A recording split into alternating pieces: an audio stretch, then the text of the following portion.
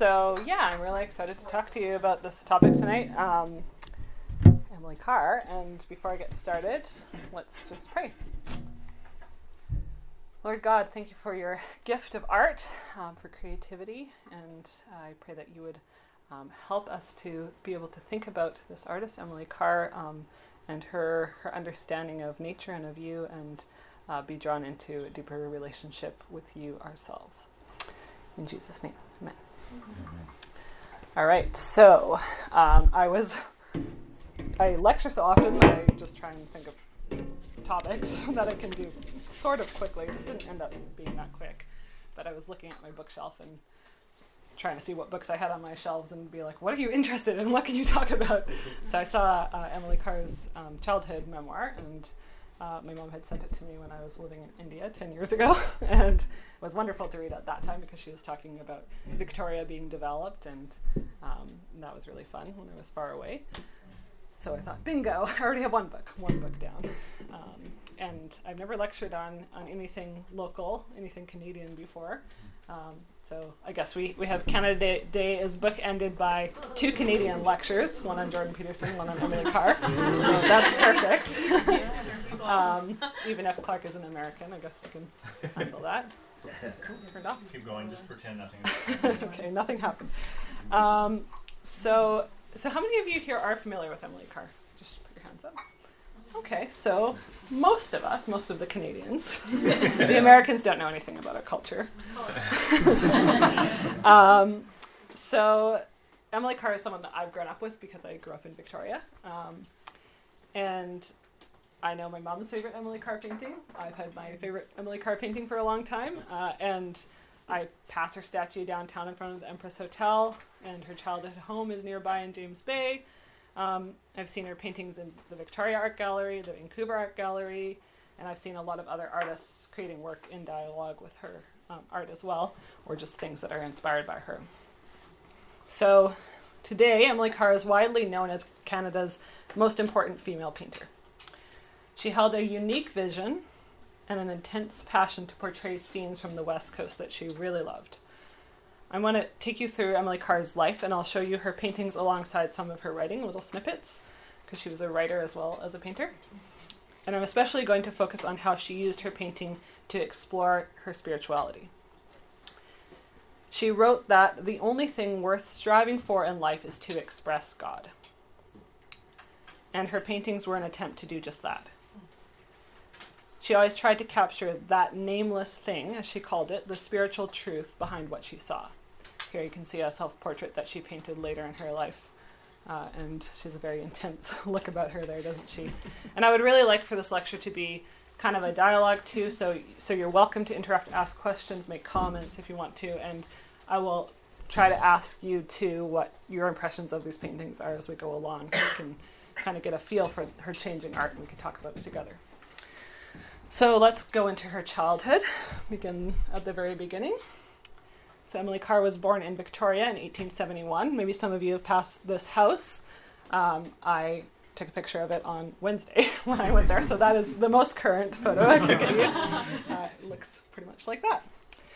So of her childhood self, Carr wrote, "I was a happy-natured little girl, but with a tragic streak, very vulnerable to hurt."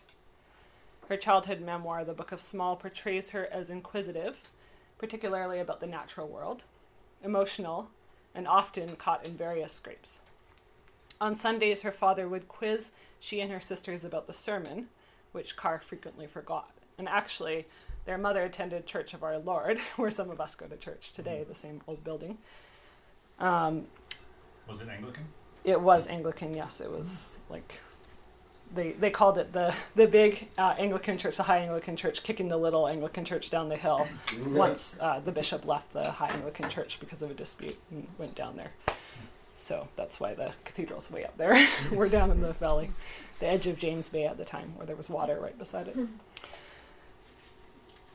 So Carr was happy playing and singing loudly in the cow yard, while her older sister Lizzie kept herself perfectly clean. She was the youngest of a group of sisters. Victoria, true to being named after the reigning British monarch at the time, held fast to its Englishness despite being on the very western edge of North America. seems like Emily Carr is the one who came up with the phrase we often hear around here that we're more British than the British. She says that in her book. Carr's father had settled on Victoria as the place where he could embrace both the vitality of the New World and remain faithful to his English heritage. Carr's parents, particularly her father, had a very different attitude toward nature than she did. She writes of her childhood home. Everything about it was extremely English. It was as though father had buried a tremendous homesickness in this new soil, and it had rooted and sprung up English. And you can see that if you go there today. There's these beautiful English gardens all around the house that they have preserved. Probably planted new plants, but nonetheless. While Carr's father was bent on domesticating his land, Carr loved the wild places best, the untended corners of the fields, the neighboring Beacon Hill Park, and the wild lilies. She was also obsessed with animals and tells of a disappointing birthday when, after expecting a puppy, she was given a painting of a girl and a dog instead. Oh, I forgot. I need to read a book. She relates a short story about Bishop Cridge, and I want to read it because it illustrates some important things about her relationship with God and nature, and I forgot to bring it downstairs, so...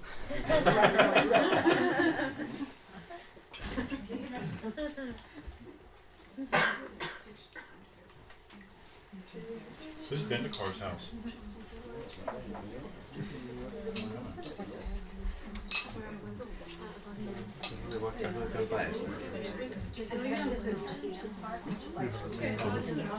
Yeah. You ever worked there? I didn't actually go into it. Okay. I don't know, because I've never been inside. Now I can read this being a little out of breath. It's a very short little story. It's called The Bishop and the Canary. This is Bishop Cridge, who is important to Victoria's history, who was at Church of Our Lord. Small is the name that Emily Carr gives herself in this book because she was the smallest of the sisters. Still my beating heart. Small had earned the canary and loved him. How she did love him. When they had told her, "You may take your pick," and she leaned over the cage and saw the 4 fluffy yellow balls, too young to have even sung their first song, her breath and her heart acted so queerly that it seemed as if she must strangle. She chose the one with the top knot. He was the first live creature she had ever owned. "Mine, I shall be his god," she whispered. How could she time her dancing feet to careful stepping? She was glad the cage protected him sufficiently so that she could hug it without hurting him. Save for the flowers that poked their faces through the fences and for the sunshine, the long street was empty. She wished that there was someone to show him to, someone to say, "He is lovely." A gate opened and the bishop stepped into the street. The bishop was very holy. Everybody said so. His eyes were blue, as if by his perpetual contemplation of heaven they had taken its color. His gentle voice, vague and distant, came from up there too. His plump hands were transparent against the clerically black vest. Though she played ladies with his little girls, Small stood in great awe of the bishop. She had never voluntarily addressed him. When they were playing in his house, the children tiptoed past his study. God and the bishop were in there making new hymns and collects. Her lovely bird, because there was no one else to show him to, she must show him to the bishop. Birds belonged to the sky. The bishop would understand. She was not at all afraid now. The bird gave her courage. She ran across the street. "Look, bishop, look at my bird." The bishop's thoughts were too far away. He did not heed nor even hear the cry of joy. She stood before him with the cage held high. "Bishop, oh please, bishop, see!" Dimly the bishop became aware of some object obstructing his way. He laid a dimpled hand upon the little girl's head. "Ah, child, you are a pretty picture," he said, and moved her gently from his path. The bishop went his way. The child stood still. "My beautiful bird!" The look of hurt fury which she hurled at the bishop's back might have singed his clerical broadcloth. So you get a sense for her sense of humor in this, as well as her observation when she describes the canary and the bishop both. But also her anger over this rejection of the natural world by one who should understand its spiritual significance is a pattern that carried on throughout her life. Her fascination with nature was far more vital to her than what she experienced in church. She described her father's religion as grim and stern, and though she found gentleness in her mother's faith, something was still lacking. Next slide. So Carr had some drawing lessons as a child after she showed an early aptitude. Her parents both died in her teenage years, and she felt stifled by her older sister's overbearing ways. So she convinced her family guardian to allow her to go to San Francisco for art training. Here she is around that period. And you can see from this painting there wasn't anything particularly remarkable about it. That's one she did during that period. It's technically good, but nothing that really shows that she would be something really unusual. After 3 years, the family ran out of funds and she had to return to Victoria.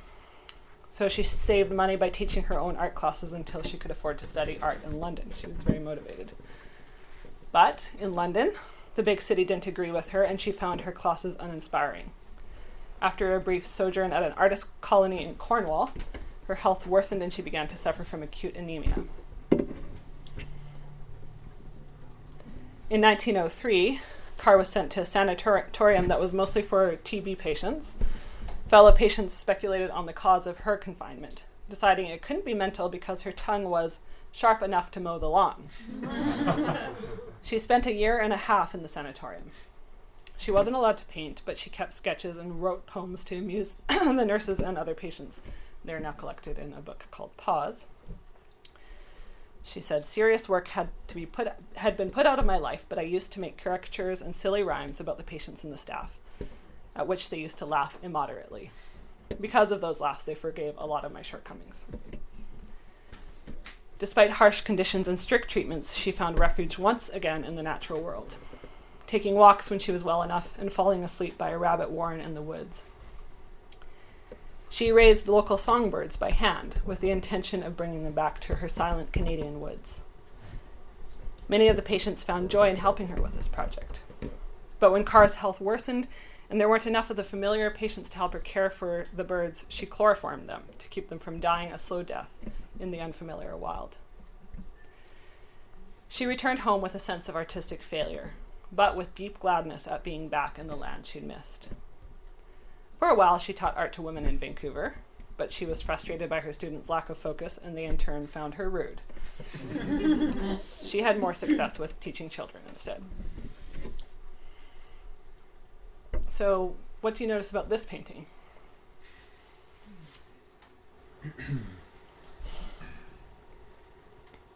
Seems almost impressionistic.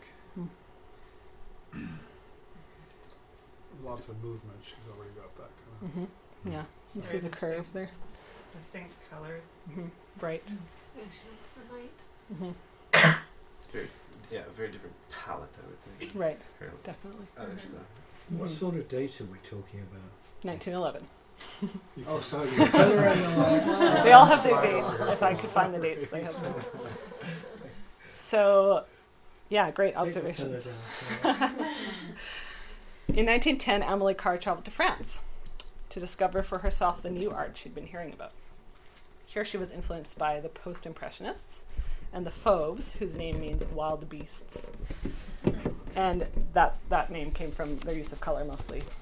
They emphasized the importance of using colors to represent not the literal reality, but the artist's vision or feeling for the place. And Carr's colors became bright and warm, as you see here, inspired by the French countryside, and her painting became more interpretive.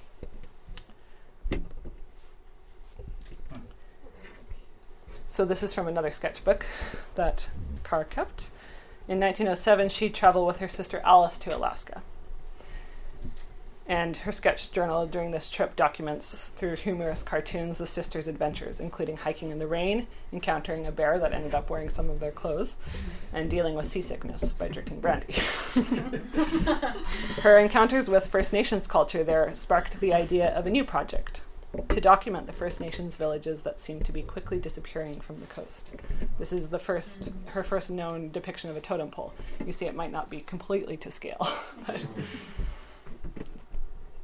the magnificent totem poles were no longer erected. Those poles that remained had fallen into disrepair. New houses were being built, and the communal houses abandoned. Colonial people of that time believed that the First Nations were dying out. Carr spent the next 5 years on summer sketching trips to various remote villages along the coast and the islands. Beyond her admiration for the highly skilled First Nations art, Carr felt a resonance with First Nations spirituality. Their reverence for the natural world seemed akin to hers, and something she had missed in her childhood Christianity. The totems and other sculptures conveyed strong spiritual ideas that deeply impressed her, both as an artist and as a person working out her own beliefs. In her memoir, Clewick, Carr describes her imagination of a First Nations artist making a totem pole. He wanted some way of showing people things that were in his mind, things about the creatures and about himself and their relation to each other. He cut forms to fit the thoughts that the birds and animals and fish suggested to him. And to these he added something of himself. When they were all linked together, they made very strong talk for the people. He grafted this new language onto the great cedar trunks and called them totem poles, and stuck them up in the villages with great ceremony. Then the cedar and the creatures and the man all talked together through the totem poles to the people. The carver did even more. He let his imaginings rise above the objects that he saw and pictured supernatural beings too. This description seems to embody much of what Carr hoped for in her own work, but to her these paintings of First Nation villages were mostly a documentary attempt rather than self-expression. What do you guys notice in this painting? She's using a lot of colors there that she doesn't use in her later work. Mm-hmm. Mm-hmm. Yeah. It's a little similar to the France one, isn't it, in terms of the lighter, Right. brighter kind of colors? Mm-hmm. The totem poles are stretching to the sky while everything else seems like stagnant. Mm-hmm. Yeah, there's a big sky. She almost seems taken with the derelict shape of the houses where she grew up British, and everything else seemed. Yeah, she really has a sense for the kind of desolation feeling. It's kind of interesting. The poles closest to the viewer are quite detailed, but not very far away. There's no detail at all. You know, it's like as they come closer, they become more into focus or something. You know, Right. Yeah. So you can see a bit of the sort of post-impressionistic feeling there too. It's not completely literal. So Carr had an ambivalent relationship with the missionaries to these villages. Some of them she stayed with, but she encountered many. She often portrayed them as dour and unappreciative of indigenous ways. She said they had served up religion to the Indians like a large dose of castor oil. She wrote, "The missionaries came and took the Indians away from their old villages and the totem poles and put them into new places where life was easier, where they bought things from a store instead of taking them from nature." So again, organized Christianity was that which cut people off from their vital connection with nature.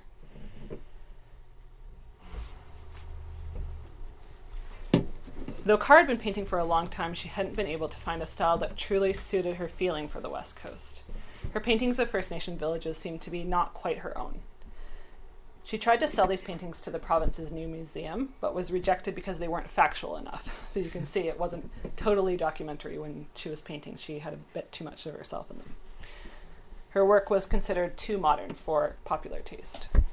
Carr became quite discouraged by these setbacks and entered a period where she mostly abandoned painting. This is called the House of All Sorts. It's on Simcoe Street, downtown James Bay. She opened a boarding house, and this is near her childhood home in Victoria, just around the corner. There she also raised sheep, dogs, chickens, and rabbits. She created and sold pottery and hooked rugs that incorporated First Nations motifs, but she always felt a bit uncomfortable with what seemed to her somewhat exploitive. She was considered an eccentric by most local people and had few friends. During this period, Carr became interested in the American transcendentalist writers, Thoreau, Emerson, and particularly Walt Whitman. Their mystical approach to nature resonated with her. In 1927, Eric Brown, the director of the National Gallery of Canada, showed up at Carr's front door. By this time, Carr was in her 50s and had mostly left off painting for about 15 years. It was a great surprise when Brown asked her to join an Ottawa exhibition of art that portrayed the West Coast. This included members of the Group of Seven, an all-male painter collective out of Eastern Canada. Isolated as she was from the rest of Canada, both socially and geographically, Carr had never heard of these men who were seeking to create a new national art. When she saw their work, awe shook her. In her journal, she wrote, "O God, what have I seen? Where have I been? Something has spoken to the very soul of me. Wonderful, mighty, not of this world. I think perhaps I shall find God here. The God I've longed and hunted for and failed to find." So this is the poster that Carr designed for the exhibition. After the exhibit, which to Carr's disappointment was poorly attended, she traveled to Ontario to meet the Group of Seven and to see their studios. She was excited and nervous to talk with them. She hoped to do something in painting for the West like they were doing for the East, but would they think that her painting was worthy of their attention? Could they feel the same resonance with her work that she felt with theirs? Carr was particularly struck by Lauren Harris's paintings. Who's familiar with his work? Yeah, they're now very famous. She said, "Lauren Harris's work is still in my mind. Always something in it speaks to me, something in his big, tranquil spaces filled with light and serenity. I feel as though I could get right into them, the spirit of me, not the body. There is a holiness about them, something you can't describe, but just feel." In turn, he encouraged her by telling her, "You are one of us."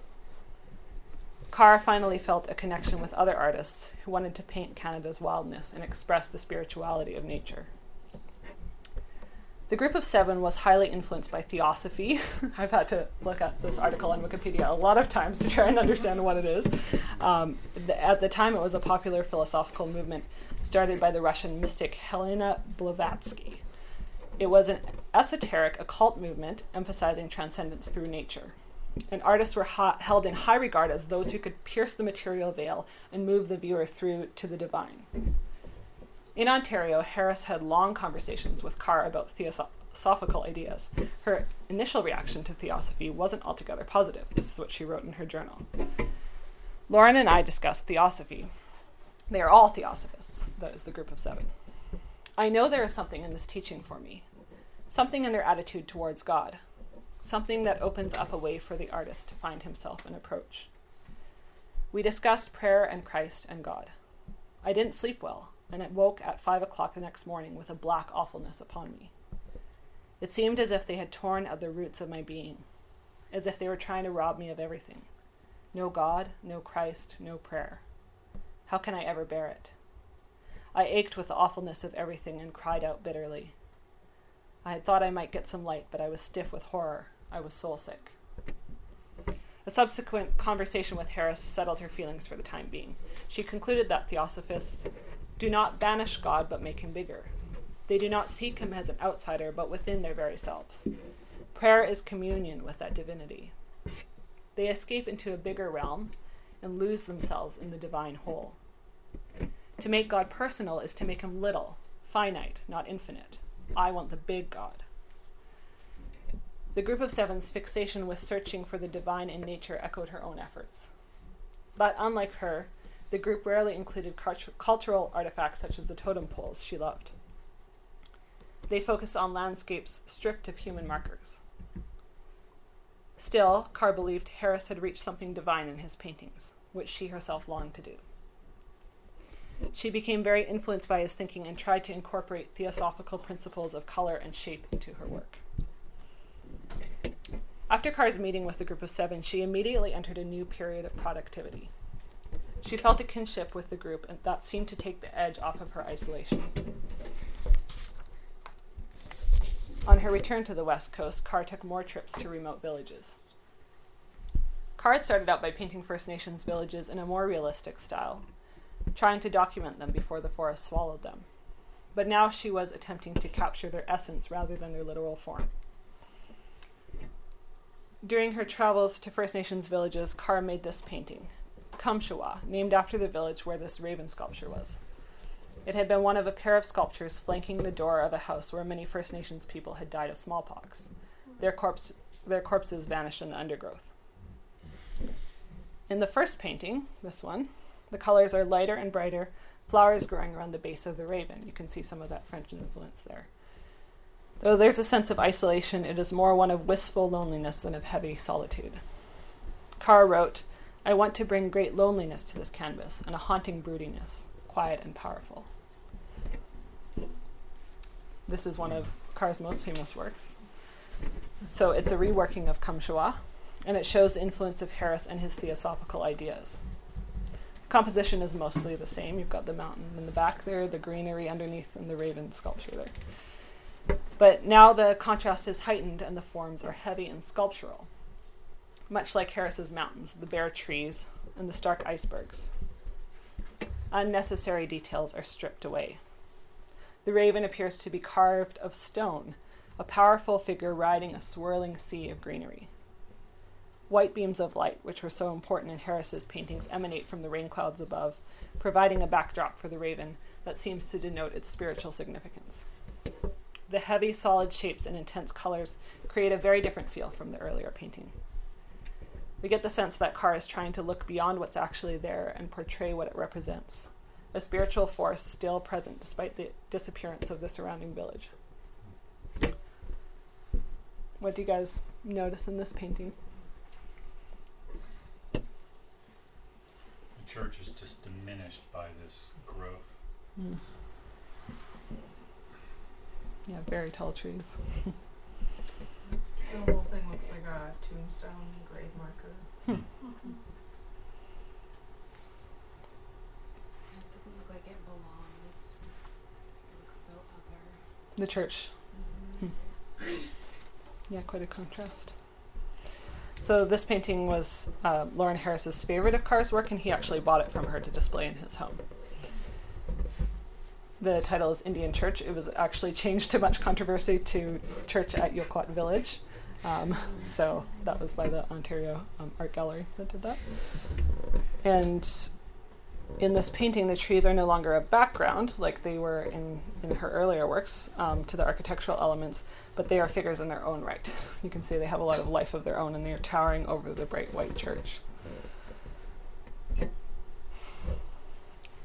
So this is not Emily Carr, after Carr exhibited her work at the Artists of the Pacific Northwest show in Seattle, the painter Mark Tobey encouraged Carr to experiment with Cubism.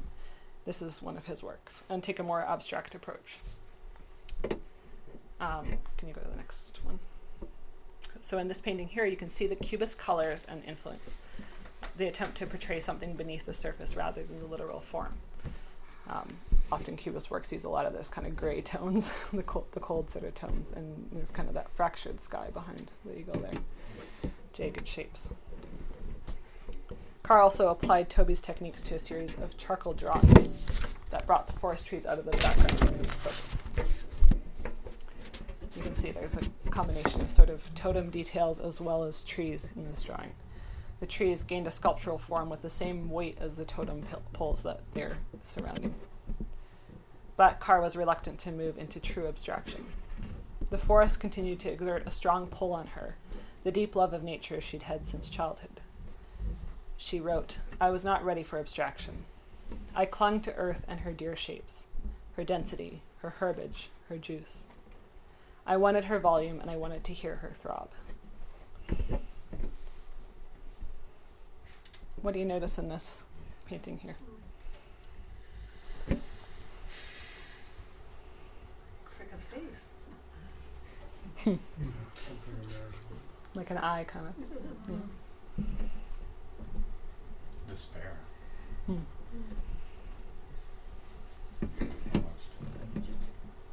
It's not sort of the typical forest colors that one would expect, is it? The title kind of says something to it. I mean, yeah. It almost looks like a shroud, you know. Trees. Mm-hmm. So Carr began to transition away from First Nations themes and focus on painting the forest itself. She said, "It was Lauren Harris who first suggested I make this change. I'd become more deeply interested in woods than in villages. In them, I was finding something that was peculiarly my own. While working on the Indian stuff, I felt a little that I was but copying the Indian idiom instead of expressing my own feelings." So many people have looked at this painting and seen a sort of eye in the painting, as you pointed out, and this sort of watchfulness of the forest, and the forest is starting to gain this life of its own. That is very powerful and a little unsettling. So at first, Carr used the same solid technique she'd used for totem poles, creating forests that are dark and foreboding. But she found that this didn't fit with what she was trying to express. You can see there's really kind of sculptural forms again, like these heavy drapery of the trees, clearly delineated. At the same time, she felt a growing dissatisfaction with her spiritual beliefs. I'm always asking myself the question, what is it you are struggling for? What is the vital things the woods contain, possess, that you want? Why do you go back and back to the woods unsatisfied, longing to express something that is there and not able to find it? This I know, I shall not find it until it comes out of my inner self, until the God quality in me is in tune with the God in it. Only by right living and a right attitude towards my fellow man, only by intense striving to get in touch, in tune with the infinite, shall I find that deep thing hidden there. And that will not be until my vision is clear enough to see, until I have learned and fully realized my relationship to the infinite. So you can see in this quote that her spirituality included a great amount of wrestling, striving, an attempt to achieve transcendence through her art. She could never really rest. Actually, go back. Spoiler. Though Carr had spent 3 years delving into theosophical concepts, the ideas continued to unsettle her. She had kept up a steady correspondence with Harris, who remained devoted to theosophy. Carr resonated with the idea of looking for God's presence in nature. But unlike Harris, who emphasized a cold, intellectual serenity in his paintings, Carr loved movement and growth. Harris eventually moved into pure abstraction to try and express his inner spiritual ideas. I've seen his exhibit in Vancouver, and he started eventually just kind of painting like this with his eyes closed, and felt like that was a truer expression of what he was channeling through him or whatever. So abandoning the natural world, really. But Carr remained connected to portraying the natural world. She was convinced it couldn't simply be abandoned. Representational beauty wasn't a distraction, but rather something that, like the stained glass windows in a church, could bring us near to God if we were willing. And so she described it. In 1933, Carr attended a lecture by Raja Singh, who called himself a Hindu Christian. She was struck by his ideas and presence. She said, "Everything in Raja Singh centers on Christ. Being consecrated to Christ. Opening oneself to become a channel to be used by Christ. He has a childlike, simple faith. No sect, no creed, no bonds, but just God and Christ." This emphasis on Jesus struck a chord in Carr. Theosophy had asked her to abandon a personal God, but she had never been easy with that.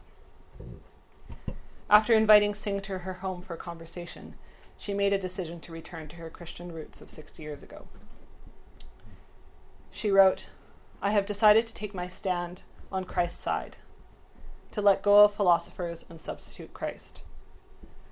Carr was worried that her abandonment of theosophy would mean the loss of her friendship with a group of 7. She was surprised and happy that Harris expressed support of her decision to return to Christianity.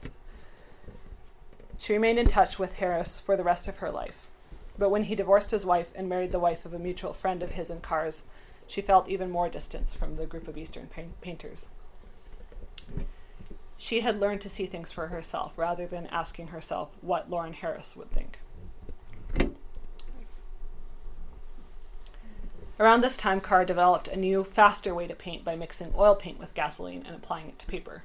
Unfortunately, it wasn't the most durable of materials, but it was cheap, and she needed that because she never had a lot of money. And this technique also allowed her to work quickly and to capture the movement that was so important to her in nature. Her later work has less of a brooding, ponderous feel. It's more open and light. You can see that here. There's still mystery, but nature seems less frightening. The transition of her painting style seems to reflect her internal changes as well. She wrote, "When I tried to see things theosophically, I was looking through the glasses of cold, hard, inevitable fate. Serene, perhaps, but cold, unjoyous, and unmoving. Seeing things the Christ way, things are dipped in love. It warms and humanizes them. I am come that ye might have life and have it more abundantly. God as cold, inexorable law is terrible. God as love is joyous." What do you guys notice in this painting? Movement. Color. I think there's a great sense of wonder. It reminds me how I feel looking at Canada as an American. It's closer to reality than her former paintings.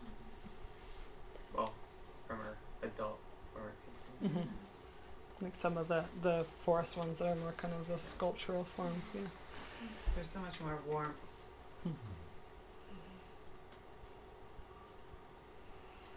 Yeah, you don't see a lot of the sky in her earlier paintings. It's mostly just looking into the forest interior, which is very dark and kind of brooding. So that's quite a shift for her. Seems like the quote that you just read really embodies the difference between the others in this one. This one's more of joy, movement. The other one's unmoving, cold, geometrical. Right. She said she felt a real sense of peace and joy after making the decision to return back to Jesus. And there seems like to be a subtleness, and many of her paintings have titles that relate to joy around this time. Those last two sentences are almost kind of fridge magnet bumper stickers. They're really ones to ponder, aren't they? Yeah. It's interesting to see what kind of God that the group of seven was trying to create or to portray through their art. Something kind of stripped of humanity in their landscapes that didn't have human figures in it. And Carr trying to portray something that was more personal. And it seems like Lauren Harris, because you've spoken about him, went the opposite way. His early paintings are so beautiful and open, you almost feel like a fresh breath air. His later ones are so geometrical, tight, almost inhuman. Right. Yeah, I think there was an increasing removal from sort of everyday people and scenes like that. Yeah.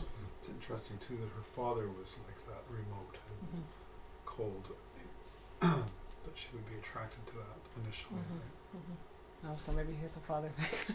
Well, maybe he was. Yeah, he was very influential, even though he's quite a bit younger than her. He really had a strong influence on her ways of painting and of seeing. So, can we go to the next one? Scorned as timber, beloved of the sky. This is my personal favorite of Carr's paintings, so I had to get it in there. It's at the Vancouver Art Gallery, and when I visited, I just sat and stared at it sometimes. How big is it? It's about that big, I guess. Yeah, ish. In her late artistic period, Carr began to be more interested in painting logged landscapes, partly to draw attention to the destruction of the forests. Yet, despite the stumps she calls screamers, quite the name, in many of these paintings there's a bright, joyful quality. I often think of her when I'm driving up Island and see these log landscapes. It really reminds me of paintings like this. I think I remember reading about her term screamers. He was trying to capture this idea of the tree, that last little bit of the tree that doesn't get cut through and just rips as the tree falls over. Right. Yeah, the little bit sticking up. Yeah, kind of terrifying. She had a real connection with trees. Yeah. So what strikes you in this painting? I've never seen a cloud like that. There's also a huge amount of sky in this one. Right. It's just soft. That light is similar to the ones influenced by Harris, but just softer and a different quality for sure.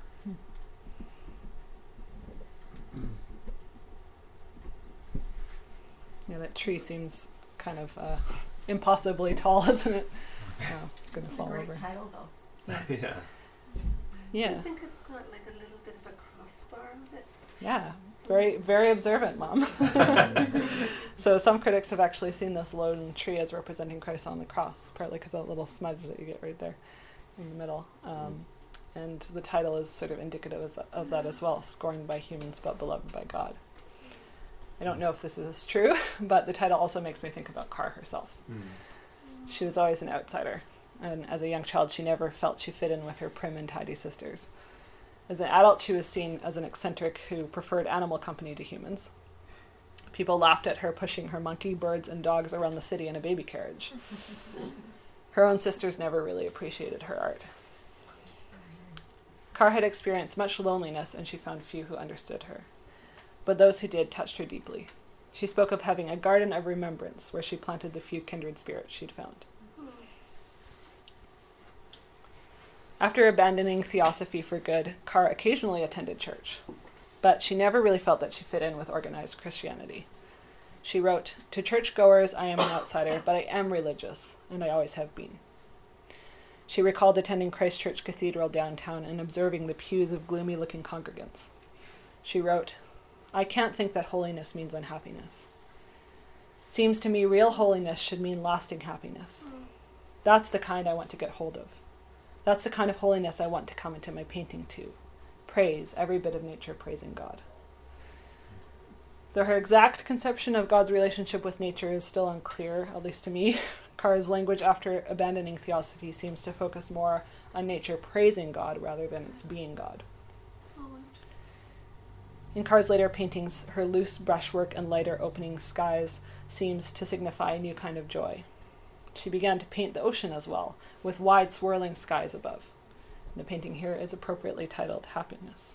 You can see there's a lot of warmth here. These colors are not really ones that we've seen from her before. The yellows and the bright light greens. It's almost sort of a halo around that tree.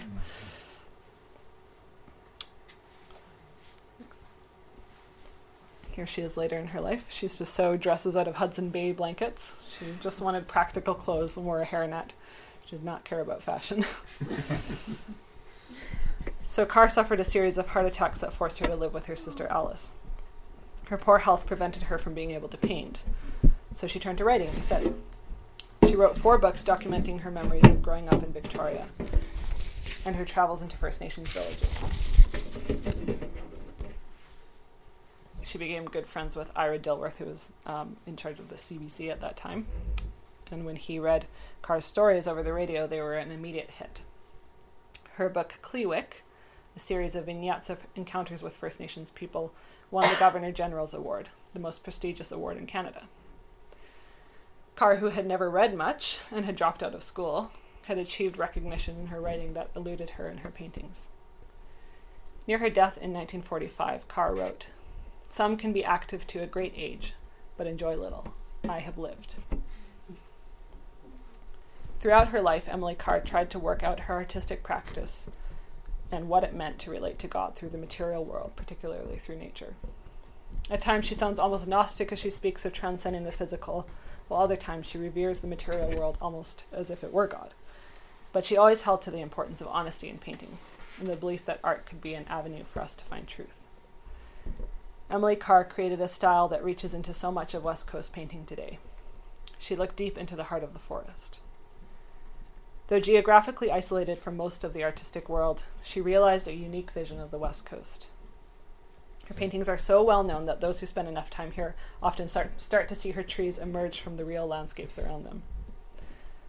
Her desire to portray the beauty of God as seen in nature still calls to those who see her blue skies and dancing trees. So there's one of her ocean escapes. You can see the beauty of that open sky, and that's Clover Point that many of you are familiar with near downtown. So that's what I have for you, and I would love to have some discussion or your thoughts on Emily Carr and her work and life. Just a clarification. She was not a part of the group of 7? She was not. She was kind of honorary, I guess you might say. She was But kind of like a Dorothy Sayers in relation to the right. Inkling. She wasn't Yeah. an Inkling, but she was always around. Mm-hmm. Yeah. She wasn't geographically located like close enough to them to really kind of have that sort of bond, but at least at that first time they kind of saw her as part of what they were trying to do at creating a national art for Canada. So she was sort of like, that she said, like the one spoke kind of out west that on the wheel that was turning. But so she felt definitely a kinship with their attempt to portray something that was uniquely Canadian. And they were also very influenced by the Transcendentalists, the group of 7. She was in Paris. Did she have contact with any of the with people like Picasso or other artists at the time that were? It doesn't seem like she documented those things specifically, but she does talk about some artists like later in her journals and things like that. She talks about Van Gogh, and she was often also compared to him. Okay. And you can see a bit of that, both in kind of her craziness and in her work. But she thought that was kind of ridiculous. She's like, I'm not Van Gogh. She had a very ambivalent relationship with critics, and I think she'd had so many hard knocks, she kind of knew it, like it comes and goes, so it kind of kept her grounded, although she did want recognition. Is any of her stuff in the BC, in the Royal BC Museum? Museum? Yeah, I thought I saw that. I'd read that online, but I can't picture where it would be. Because I don't know. They don't have a lot of artwork in there. No, not No, really. it's more- Art gallery, Victoria. But the art gallery has lots. Yeah, The art gallery does, has yeah. lots, Yeah, both there and the Vancouver Art Gallery have lots. So, yeah, and I know the Vancouver Art Gallery often has been, at least for a while, running a series of with artists doing works inspired by her, with varying levels of greatness. Yeah. Has there been any criticism of some of her native work? Cultural appropriation is a Of hot course. topic these days. Of course. Has there been? Yeah. Yeah. She's come under some criticism for that, and part of the issue is that she sort of considered this like a dying culture, and so some people find that offensive, that she would think it's a culture that's dying out when there's still, now today it's very much alive and well. But those villages were literally decaying, and the populations had really been ravaged by disease. So that is what people thought at the time, that these were cultures that were going to die out, and she didn't know. They didn't know what would happen. So Was her work in an effort to preserve the culture? Both for the First Nations people and for others, to see what had been achieved, because no one was carving totem poles anymore at that time. They were also being cut down by museums and taken. So now, didn't she live on Haida? She didn't live on Haida. She made expeditions there. Yeah, Oh, but okay. she would just take these really risky canoe trips or boat trips to these places and just get plopped down in the forest by herself for up to a week with her provisions and just all these mosquitoes, and sit and paint in the rain. So she was a very intrepid person. Yeah. So was she received by the First Nations? Yeah. So actually, Kleewick is a name that they gave to her, which means laughing one, and in different ways.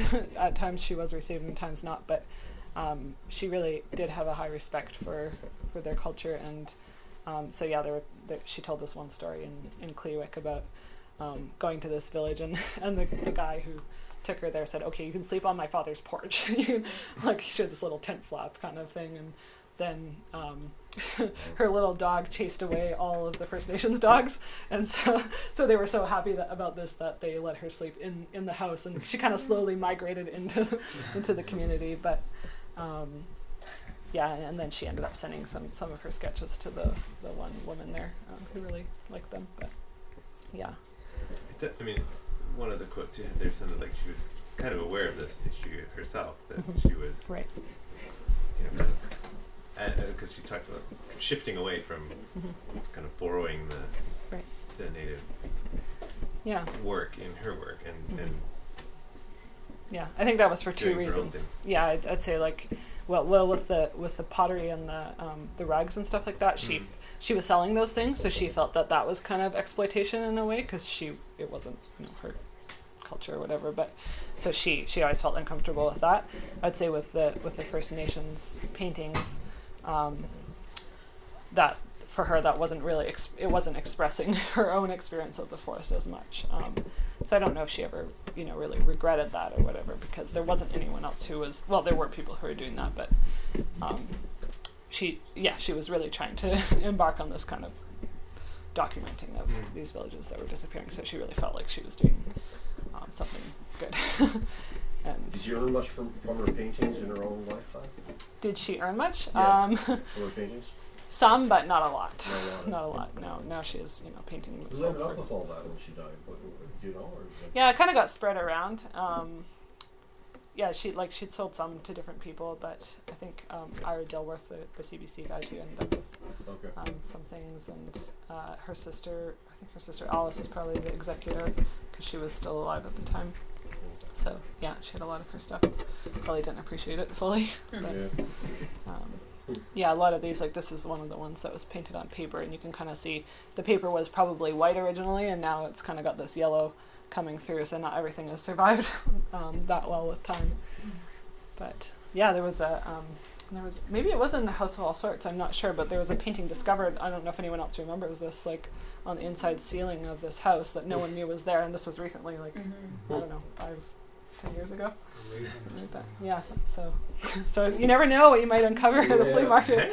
You're like a rolled up piece of paper and normally Carr, but of course now her paintings sell for millions of dollars. Yeah, there's one sold 3 point something recently. So yeah. I'm kind of intrigued about what you were saying about this circle, that her coming back to this realization of the importance of Christ and how that influenced her painting, and yet like we've gone to the art gallery and there's nothing publicly said about that. Like, so how in your research on this, like how much is written about this and the influence in her work and the connection between the two? Yeah, and how important it was to her. Yeah, I mean, I read her journal, so which was mostly kept like just before she met the Group of Seven and all that whole period. So it really documented that sort of like movement from Theosophy and then out of it back kind of in towards some form of Christianity. And she started this kind of technique like a little before she made this major shift, but and I wouldn't say like anyone specific, no one I read like explicitly said like Jesus equals this kind of, but yeah, people have talked about this link because she became more happy, more settled as a person, and that's reflected in these kind of open skies, like brighter colors, looser brushwork and stuff, and it was partly due to the technique, I think, but I do think that other people have commented on that as well, that it was this time. So, and I see a pretty strong correlation, I think, that even that she moved to the ocean, not that there's anything wrong with the forest, and I think her forest paintings are beautiful, but she just seemed to have more of just more light in general in her paintings. There was like almost fearfulness of nature, and even the way she thought about the totem poles is that there were these kind of sentinels like keeping back the wildness of the forest, and though she loved the forest, there was kind of a fearfulness of it that you don't see so much in her later work. So Liz, I'm curious, because it sounds like her, I mean, you talk about her beliefs really shaping what her artwork looks like. Do you think that you can look at it kind of from the reverse and look at her art shaping her beliefs as well, in that, like did sticking with painting forest landscapes or the earth, whereas Lauren, what's his name, Harris, moved into like very abstract, like he moved away from nature. Do you think that kind of helped to ground her and helped her to understand that?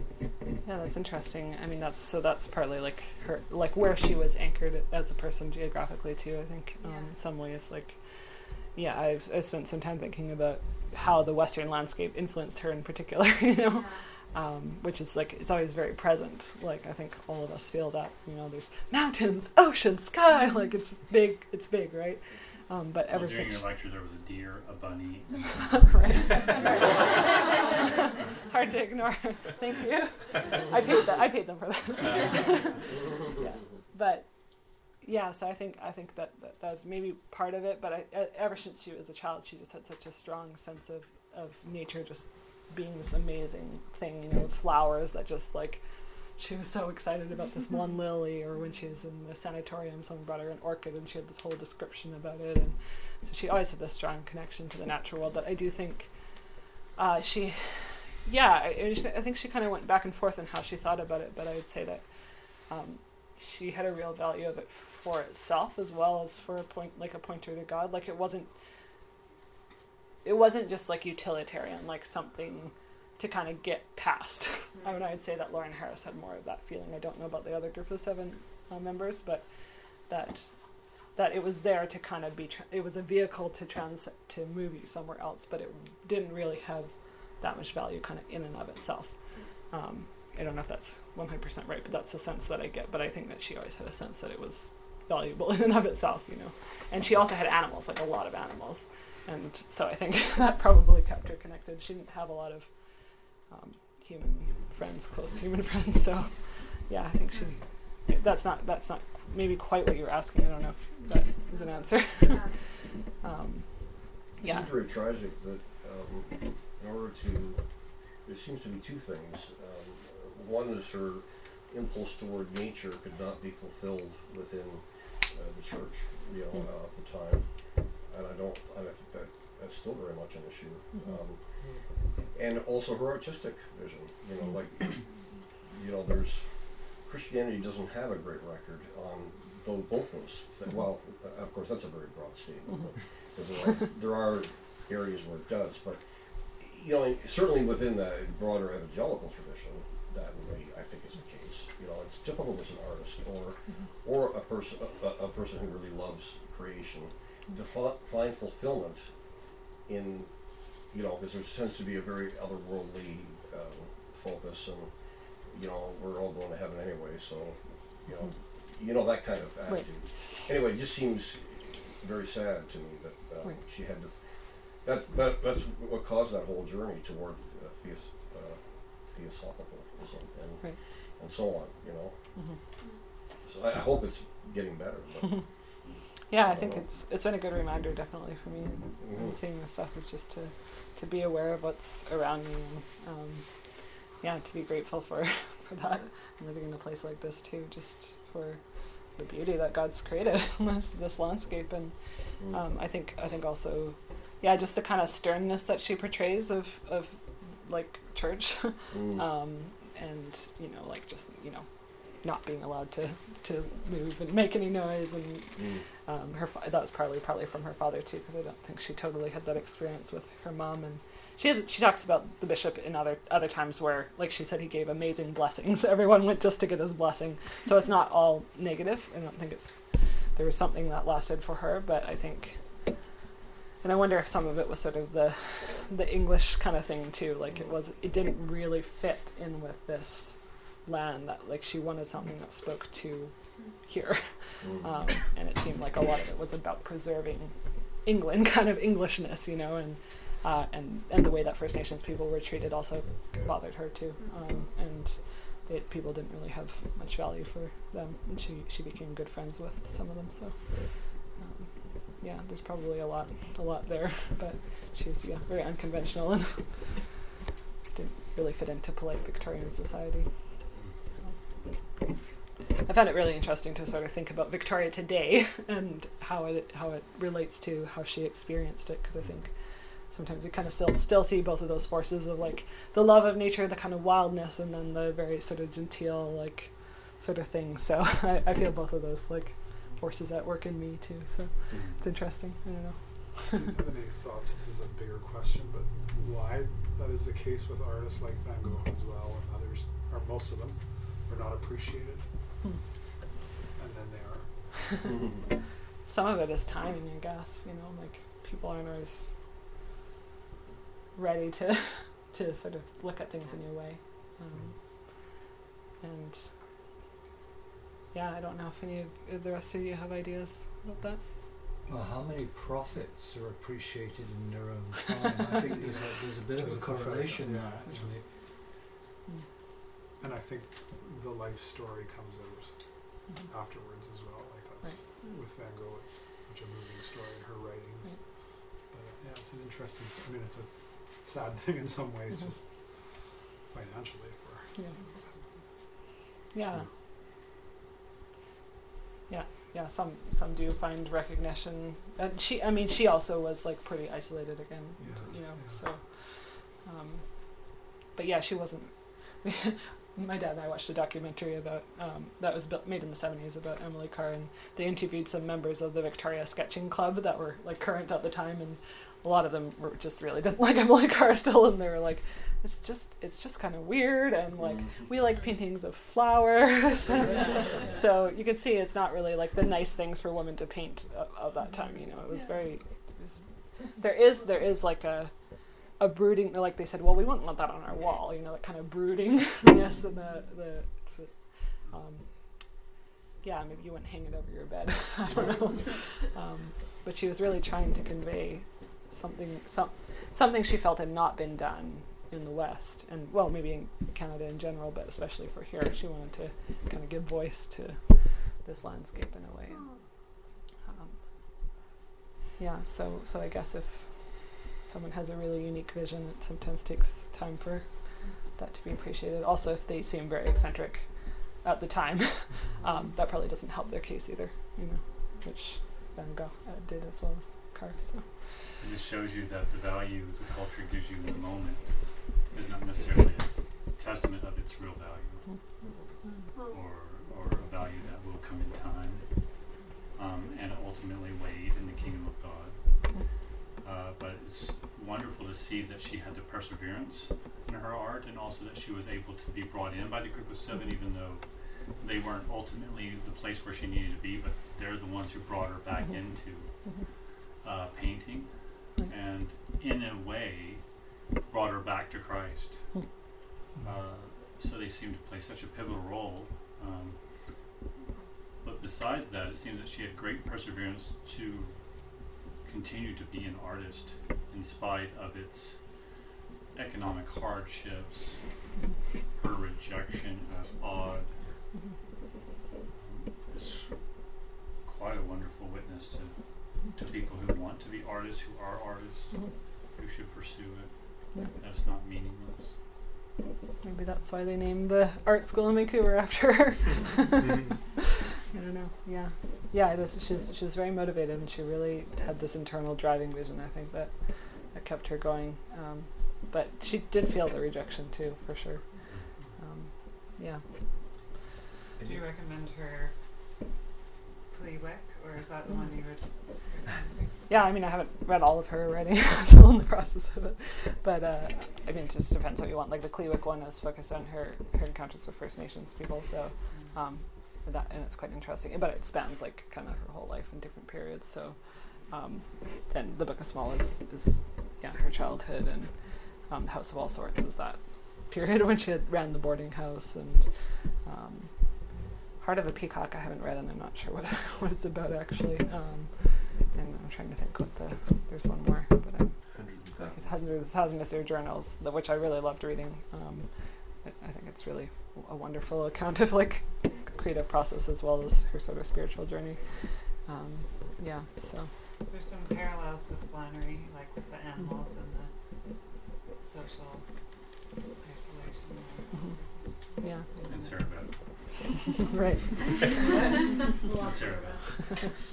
I think the isolation in some ways helped her keep her unique vision too, I would say. Like, just even that she wasn't close to the group of 7, I think she kind of had to do her own thing more, and there were people who didn't understand, so she kind of kept a distinct style. I'm just glad to show us these later paintings, because I would never have guessed that was an Emily, because you only ever see the brooding ones that are made so famous. It's almost like this part of her life is not shown as much or something. Yeah, there's something very powerful about those huge kind of in your face ones, and I think they're very beautiful too, but it's a different feeling for sure. Yeah. Well, it was just occurring to me, because she had this interaction with the Native community and had felt that isolation herself. Is there any aspect of her life that in a more modern term, you might talk about social justice, that kind of thing. Yeah, I mean, she was not really an activist herself, I wouldn't say. That wasn't really her focus. Like, she definitely, I think, had a connection with First Nations people, partly because she felt on the outside as well. And so, but she, you know, she's kind of considered a bit of a feminist icon, although she probably wouldn't have thought of herself that way or use that term, but just because she never got married and she was, you know, very focused on her work and unconventional, but she was also quite conservative in certain ways too. Like, she really didn't have time for kind of like the loose sexuality of some of the artistic people of her time. So like, she was very disapproving of the divorce. She's like, it's not my business with Lauren Harris, but she's like, but I feel like my connection is kind of, you know, really changed and it's going to be over with these people. So yeah, so in certain ways she was unconventional, other ways really conservative, and she was always a strong monarchist too. She loved the king and the queen. So. Yeah. Well, you're welcome to stay and chat more if you want to, but you can also go and have more snacks.